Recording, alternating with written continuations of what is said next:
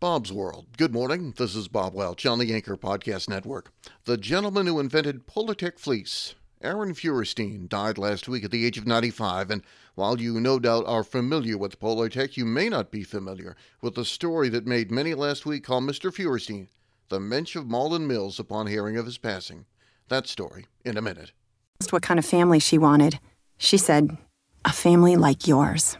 Learn more about adopting a teen at adoptuskids.org. You can't imagine the reward. Brought to you by the U.S. Department of Health and Human Services, Adopt U.S. Kids, and the Ad Council. On December 11, 1995, the Malden Mills factory facility in Lawrence, Massachusetts burned.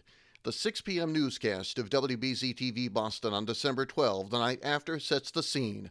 The voice you'll hear is anchor Liz Walker. Now, live, this is WBZ News 4. Utter devastation. There is no other way to describe what the Malden Mills textile fire has done to life in the Merrimack Valley. The fire still burns. More than 1,000 men and women see their livelihood in ashes.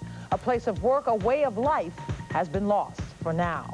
Aaron Feuerstein owned the company and the factory. The Boston Globe's obituary reports that while standing amid the ruins of the Malden Mills factory one day after a fire destroyed much of it, 1 week before Hanukkah and weeks before Christmas, Aaron Feuerstein pledged to rebuild the company.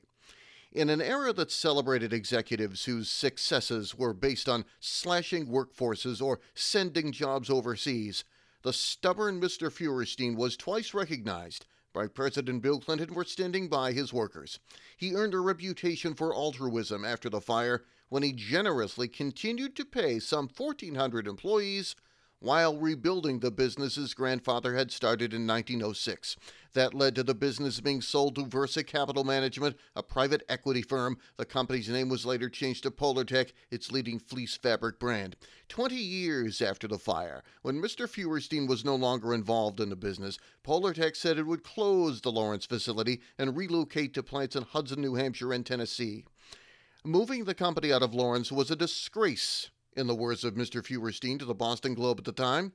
All those jobs are lost after we dedicated ourselves to helping them. After he was forced out of the company's management, Mr. Feuerstein remained to many a sterling example of a public-spirited capitalist, a patrician counterexample in a time of accounting shenanigans, massive layoffs, and huge executive pay packages. Aaron Feuerstein's story is of a businessman who did the right thing in a moment of extreme consequence. If you want an example of how to run a business, look for what that example does on the really dark days. It's easy to do anything on a sunny day. Bob's World for Monday, November 8, 2021. This is Bob Welch on the Anchor Podcast Network.